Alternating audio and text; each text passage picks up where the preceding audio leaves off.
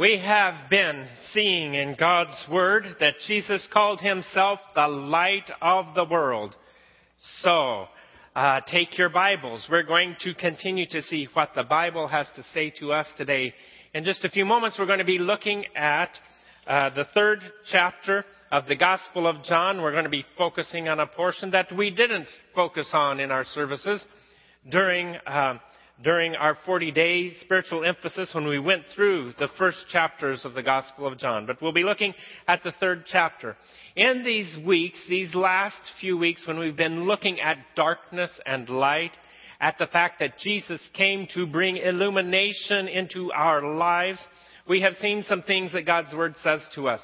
First, we have seen that every human being is a rebel, has been a rebel, has rebelled against God, has refused to accept God as sovereign of our lives. And because of that, we live in darkness. We're unable to see what is really real. There is confusion in our lives. We cause damage and decay in one another's lives. And we have seen that there is nothing we can do to fix it. Nothing. I know that a number of us have tried at times to do something to try to compensate for what we have done in our past. And we try to fix things and we try to put things back together. But we can't. God knows that we can't. He knows that decay has set in. Remember, we used those two peppers as an illustration. And the rotten pepper, don't you wish you'd been here to see that if you weren't, The rotten pepper could do absolutely nothing to fix itself. It cannot restore itself. And we have seen that God's Word says that's exactly where we are. We cannot restore ourselves. But we also saw in God's Word that the Son of God, the Creator of the universe, the one who is indeed sovereign, became a human being on this planet, Jesus of Nazareth, to do for us what we could not do for ourselves. For we cannot recreate ourselves successfully. We can try, but we end up with the same mess all over again. But He is the Creator. He is the one who brings renewal and new life, who can restore and put things the way God had intended, what God has planned for us from the very beginning. So there's nothing we can do, but Jesus has done everything for us. So why work to do something to make things right? Jesus tells us to trust in Him, and He will set things right. So we have seen we, human beings on the planet, have basically two options. One option is to live in darkness, in rebellion against God, saying, "You will not be my sovereign. I will run my own life. I will be the sovereign, the ruler of my life." And with that comes the darkness, the confusion, the destruction, the decay, the ignorance, all of the things that's a part of stumbling around trying to find our way in total darkness. That is one option. There is another option. We can trust in Christ. This is the option of light. He said, "I am the light of the world." We can trust in Him. He will help us to see real reality. Instead of confusion, there will be clarity. Where there has in the past been destruction and decay and evil, He brings forgiveness, restoration, recreation, wholeness. So we have only the two options, the Word of God says. So, what will we choose? Well, the truth is that human beings often choose darkness. Why would we do that? When you see the results of what darkness is going to bring, and you see what Jesus promises us, why would we choose darkness instead of His light? Well, this is an important question for us because many of us still struggle, at least in some parts of our life, with whether or not we're going to trust Jesus Christ and allow His light to be what is ruling in our lives. Some of us really struggle. We say, oh, Jesus, in these pieces of my life, I will let you be the sovereign, but stay out of this stuff over here. I'll take care of this stuff. You just run things over here. I'll be fine doing this stuff on my own. And so we don't trust Him wholeheartedly. We only have a partial trust. So we don't really live in dark or in the light. We keep our feet in the darkness. We ask Jesus, come along and help me out as I live my life the way I want things to turn out. Why would we choose that instead of His light and freedom and love and restoration? Well, Jesus addressed that question in the verses we're going to read. So we're going to start at John 3:16, a very familiar verse, but we're going to keep on reading to see what He has to say to us. So the Gospel according to St. John, chapter 3, verse 16. For God so loved the world that He gave His one and only Son, that whoever believes in Him will not perish, but have eternal life. For God did not send His Son into the world to condemn the world, but to save the world through Him. Whoever believes in Him is not condemned, but whoever does not believe stands condemned already because he has not believed in the name of God's one and only Son. This is the verdict. Light has come into the world, but men loved darkness instead of light because their deeds were evil. Everyone who does evil hates the light and will not come into the light for fear that his deeds will be exposed. But whoever lives by the truth comes into the light so that it may be plainly seen that what he has done has been done through God. He starts off in these verses saying, God loves the world. That includes you. God loves you.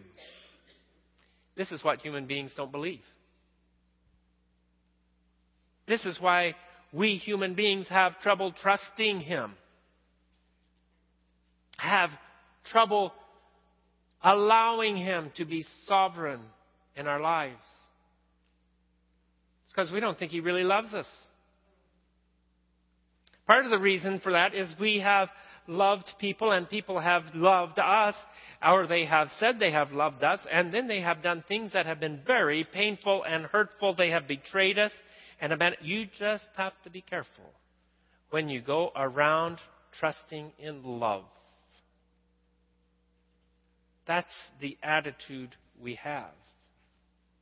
We've been burned and worse. And so when it says God loves us, we human beings say, well, that's nice, but I'm going to be careful. And so we don't fully trust Him. But in this verse, it says, whoever believes. Now, we've talked about this a lot before as we've gone through the book of John. Whoever believes, it means whoever trusts Him absolutely, wholeheartedly, fully, without reservations. Take out all of the boundaries, all of the protective fences and guards. Whoever trusts Him will not perish, that have eternal life. Whoever believes, he loves us. But we have believed Satan's lie instead, which is you can't trust God. Oh, I know he says he loves you. And I know he gives you some good things. But that's just to ensnare you and keep you subjugated, because he is holding out on you. We talked about this a few weeks ago when we read in Genesis chapter 3. God knows there's a lot of good stuff, and he's holding out on you. You can't trust him. And a lot of us, we might not put it exactly that way, but human beings have the tendency to say, there is an awful lot of fun stuff in life I'm going to miss if I trust God. Why, you know what he says about this and how to live this way and how to live that way. And, well, there are a lot of other options. I'm going to have such a limited life. I'm going to miss so much fun. So how has that been working out for us? Oh, yeah, it's fun for a few minutes. And then we get confronted with the destruction and decay and the pain that comes to us and to the people around us as we live our self-centered, I'm going to have fun and do it my way kind of life. So it doesn't work out. We're in darkness when we're doing that. We're refusing to accept the light, the truth from the Creator who made the truth. It's a lie from Satan. You can trust God because God is love. Now, the word that is used in the New Testament for the love of God is not a word that most human beings can use for themselves, because it is perfectly selfless love. God does not love us for what he can get out of us. Some people have the idea God loves us so he can get us to do what he wants. No. Do you know what? God loves you whether you're doing what he wants or not. He just loves you with an extravagant love. In fact, in 1 John, the letter of 1 John in the Bible, it says, how great is the love the Father has lavished on us. The truth is, we human beings, we don't love selflessly. It's only when we allow God's love to come through us that selfless love comes out of us. Even husbands and wives who love each other expect something from their spouse. I know, you have kept score.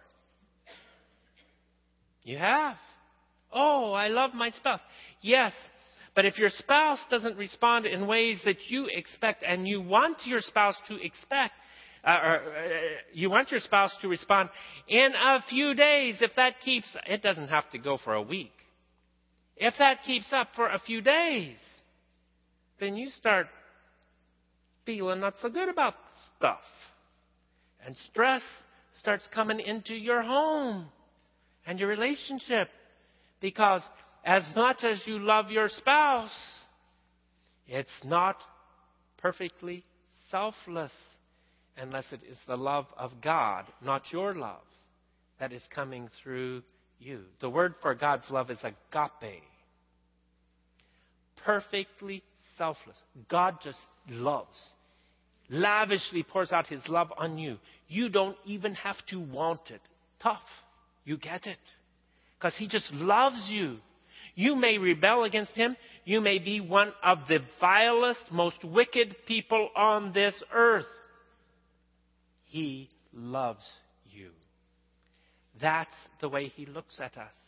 Oh, he's very aware of our rebellion. He's not naive or ignorant about it at all. He knows it very well.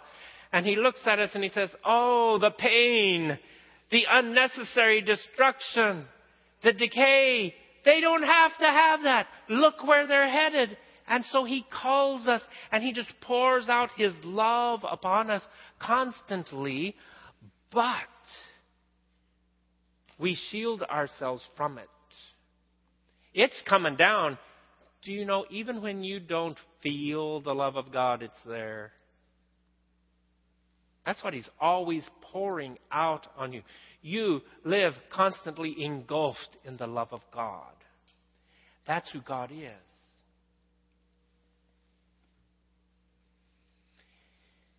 And when we finally see the love of God, we are changed forever. We will never be the same. He loves us like no human being ever has. Perfect delight in us. That is God's love for us. And when we finally see it, when we finally recognize it, we are transformed. And we will never be the same again. So I want to ask you today, have you experienced the love of God? Have you seen it? Because it's there. He loves you and delights in you. If you haven't really experienced it and seen it, then I encourage you to start asking Him to help you see it.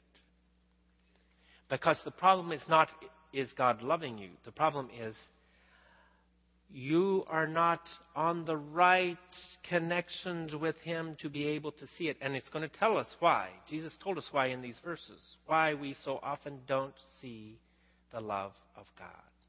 Even though it's there all of the time.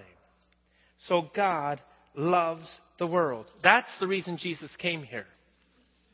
The Son of God, the Creator of the universe, became a human being on this planet because He loves us and wants to deliver us from all of the decay and pain and destruction that we have created in the darkness in which we live.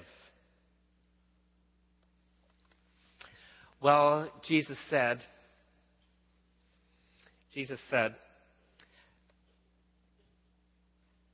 God loves the world. And then He said, men love darkness rather than light because their deeds are evil.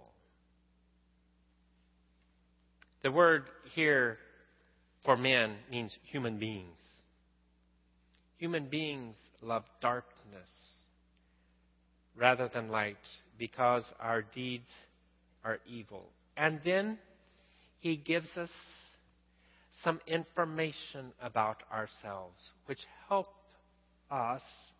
This information helps us to understand why we are lost in the darkness and why some people are unable to see the light. There's some issues. The first one is pride and rebellion. Some of us we don't want a sovereign. We want to be in control. We don't want anyone telling us what to do. Some of us are control freaks. We are terrified of anyone else being in control. And so we are going to be in charge. We are going to be our own sovereign. We have no idea what others are going to do. We have no idea what God's going to do. So we are going to run our own lives. We are going to be sovereign. You were probably like me when you were a child. And at times, usually it's when I was being disciplined, I would think, I cannot wait until I am an adult and nobody can tell me what to do. I became an adult, got married, and got a job. There are plenty of people tell me what to do.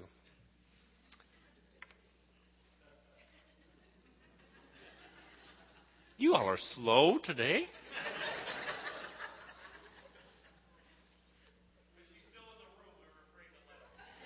Oh, you don't have to be afraid.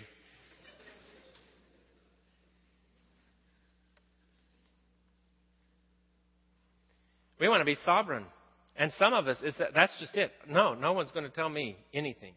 I'm going to run my own life. I'm going to be in control. Now here, I want to tell you the truth. I'm going to tell you the truth here, and you don't have to accept it. But the truth is, you are never in control. It's just the truth. For some of you who have real control issues, I mean, it's a real major deal in your life. I'm just telling you. I'm not trying to scare you, but I'm just telling you.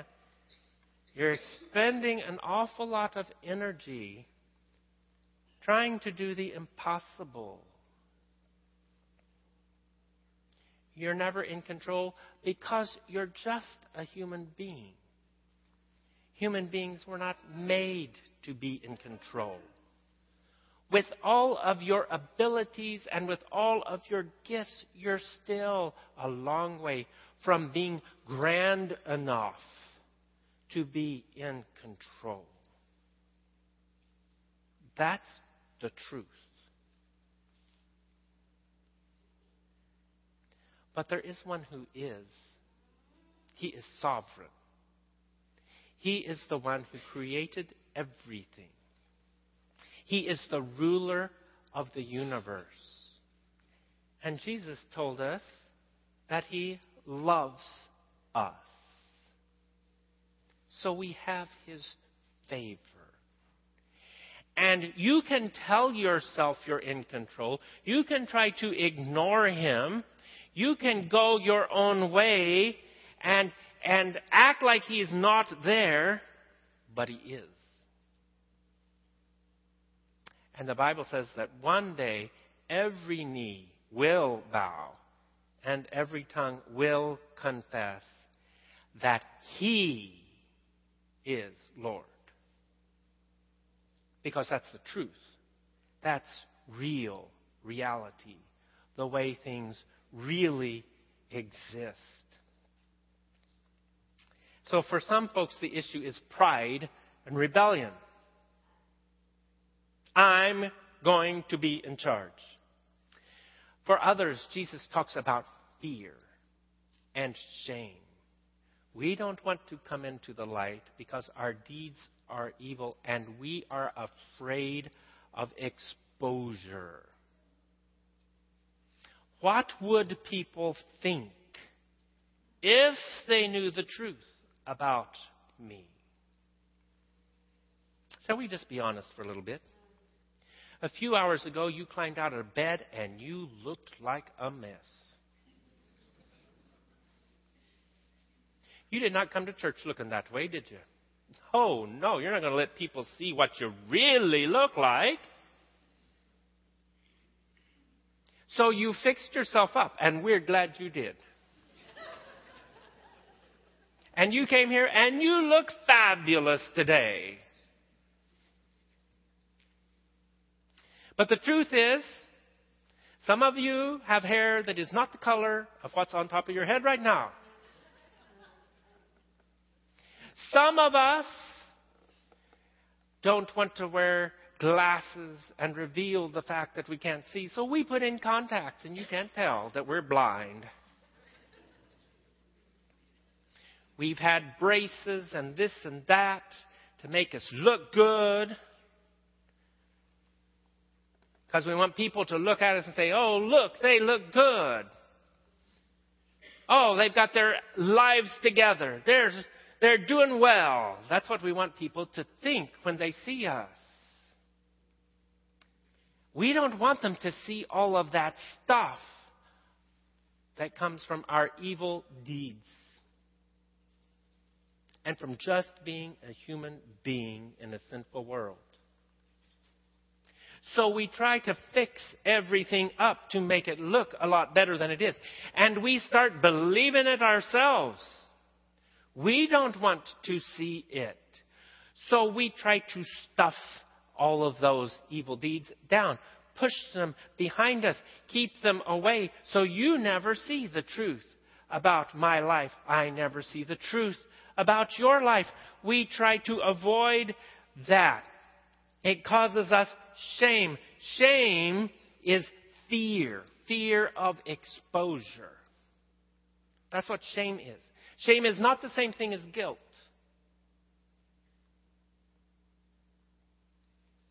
We are everyone guilty before God for our sins, for the destruction we have caused. We're guilty. And the wonderful news, Jesus said, is if we confess our sins, He will forgive us. And when you're forgiven, you're not guilty anymore. Isn't that good news? Not guilty.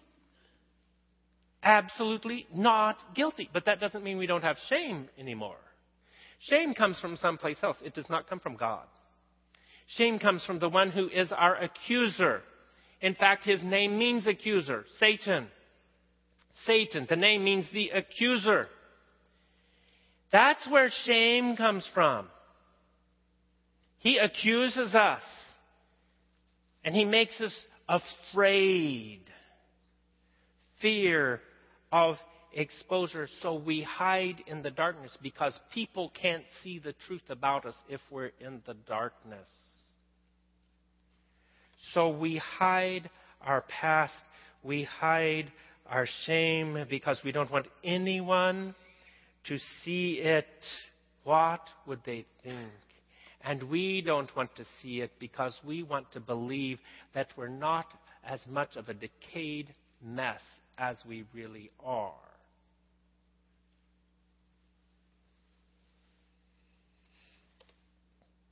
Shame. So we hide the truth about ourselves. We live with facades. You guys know I grew up in Oklahoma, out in western Oklahoma, out where, and the high plains, the prairie, everything's flat. Let me tell you something about flatlanders. We love to see anything that's not flat.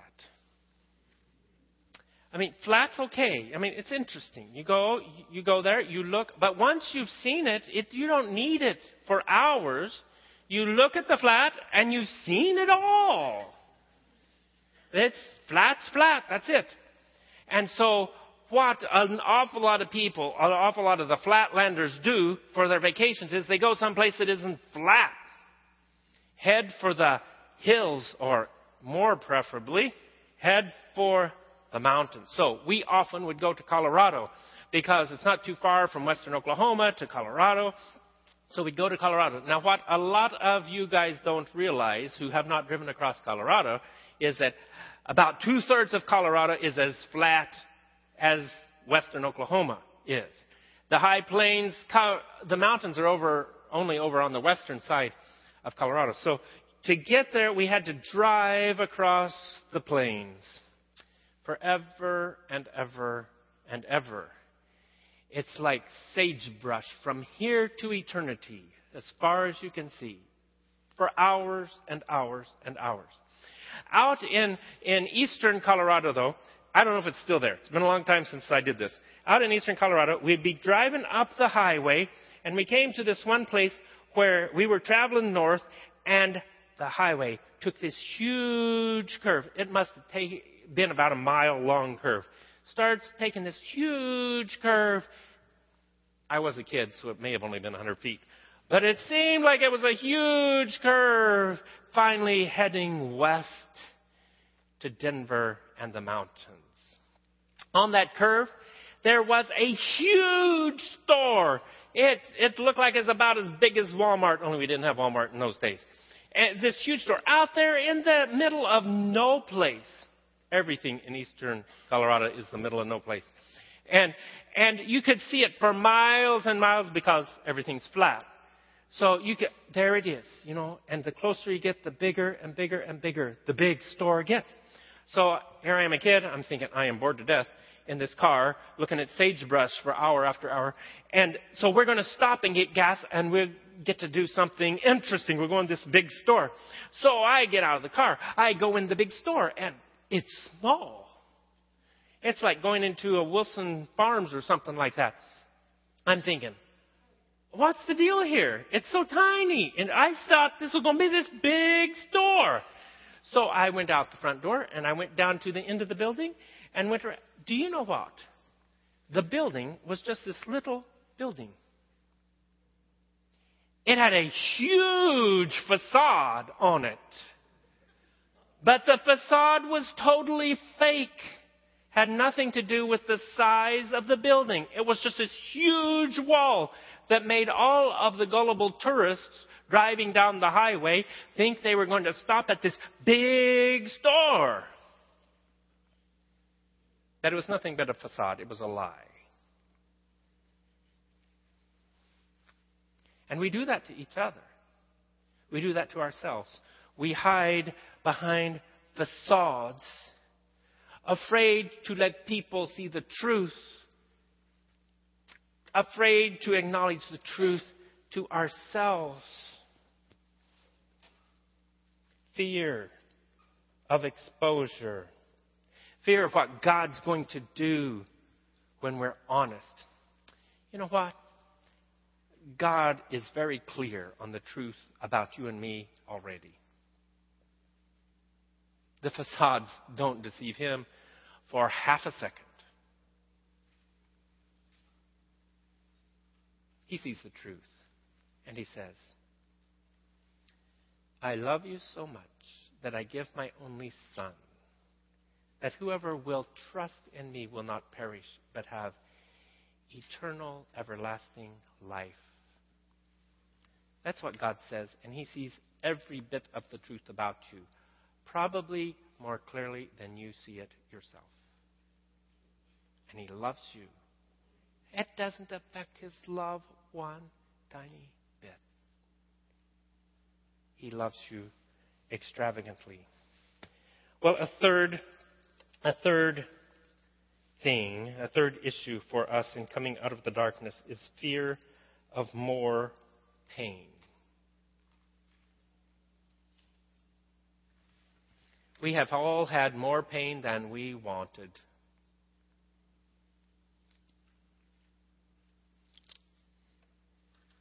And we don't want any more. We're afraid that if we come into the light, we're going to have to see the truth about ourselves. If we come to Jesus, we're going to have to pull that stuff out again. And it hurts. So we want to just leave it behind. We've dealt with it. We've left it behind. Now, I've heard many people tell me that. That's not the truth. I know it's not the truth. When people, they don't have to talk to me very long before I can tell whether they've really dealt with it or not. You know what happens when we deal with it? It's tied by a rope around our legs. And we go through life doing this. And we say, oh, I'm fine. I don't limp. Oh, I've got no stuff I'm dragging along behind me. And everybody watches us do this through life and they say, I'm sorry, you got issues. No, I've dealt with it all. Well, you sure walk funny for a person who's dealt with it all. We do that because we don't want to experience any more pain. But let me tell you, when you're dragging a ton of stuff along with your leg, it hurts all the time. Whether you want to admit that it hurts or not. So some of us, we do things to try to numb out to it and make ourselves think it's gone. It's kind of like taking aspirins for a brain tumor. It might dull the pain a little bit, but it didn't fix anything. It's still there. here's the truth. Listen to me. This is so important. Don't be afraid. If you have a brain tumor, are you going to take aspirins? I don't think so. You're going to go to a neurosurgeon. And you're going to hope that the neurosurgeon tells you this tumor is operable. You hope to hear those words. Do you think that operation is going to feel good? Of course you don't. But you're quite willing to go through any amount of pain to get that tumor out of your head so you can heal and be whole again.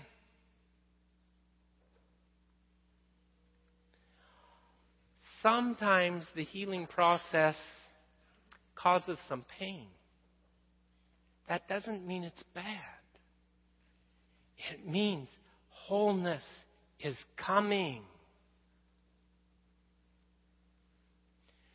So if, to be honest about your life, you have to experience some pain that you'd rather forget about, don't be afraid. If you're coming to Jesus, He will be with you through every moment of the pain, and He will bring you out the other side, and He will bring wholeness. He will recreate you. You know how you know when something's healed? I know we got a doctor here. He may tell me I'm crazy, but anyway, this is my version of how you know you're healed. When Michael was born, I did something really dumb.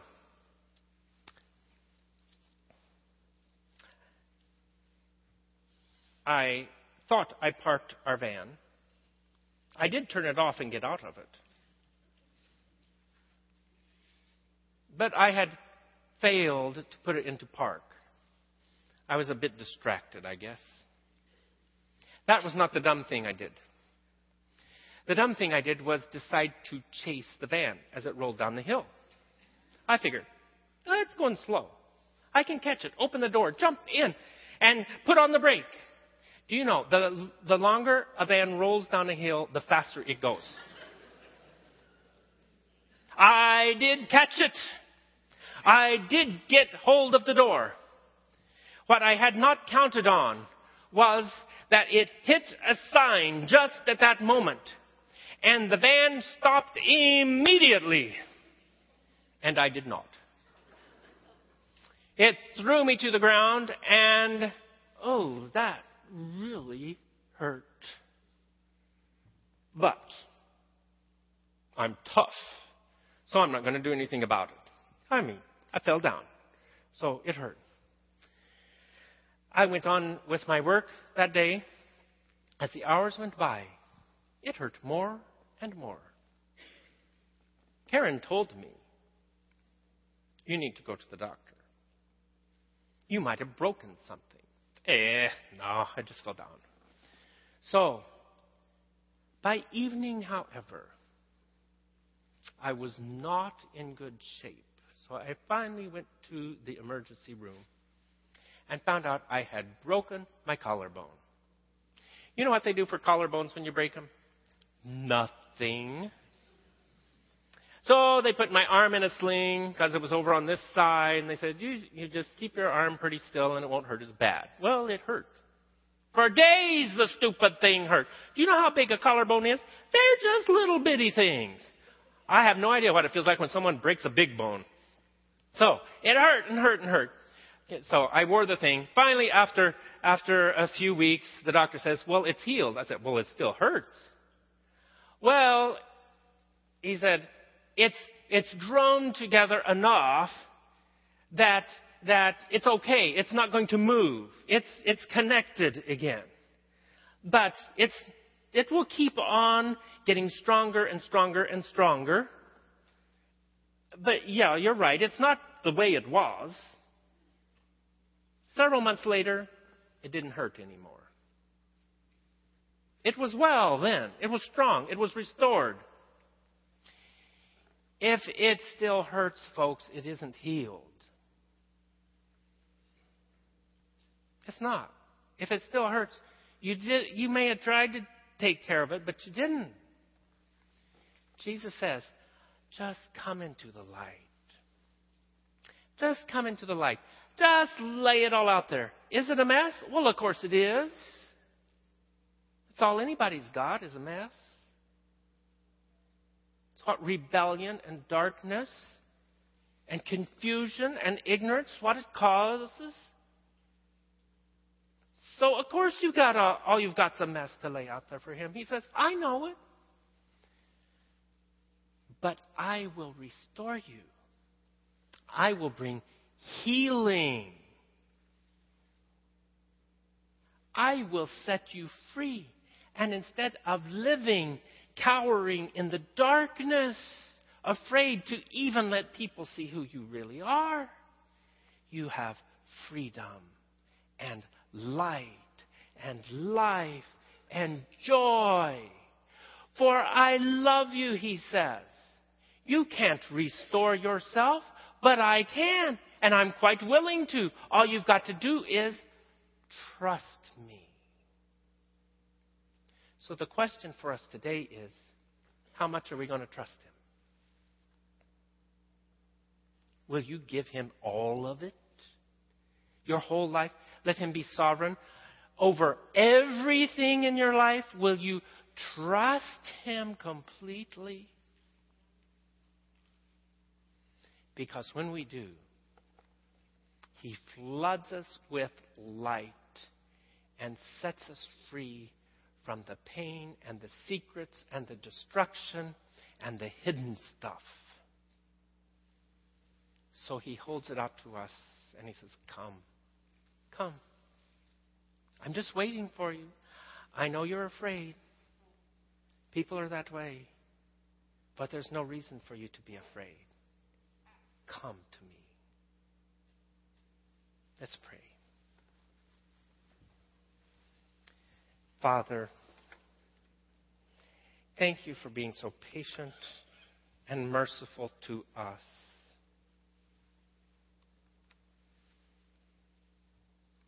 We ask that today, now,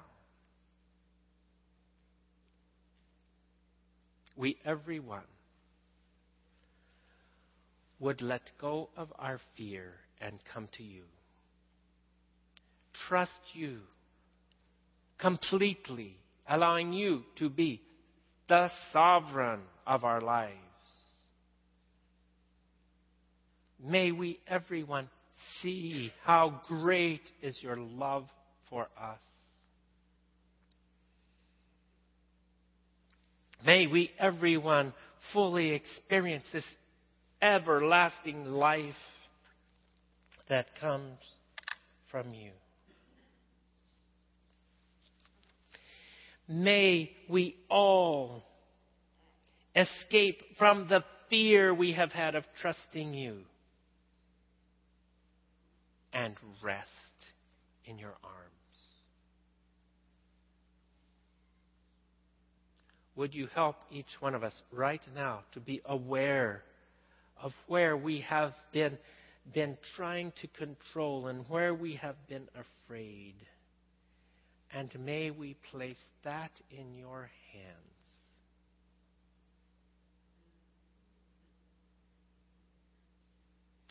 We ask this in the name of Jesus Christ, the Savior, the Creator, the Sovereign of the universe.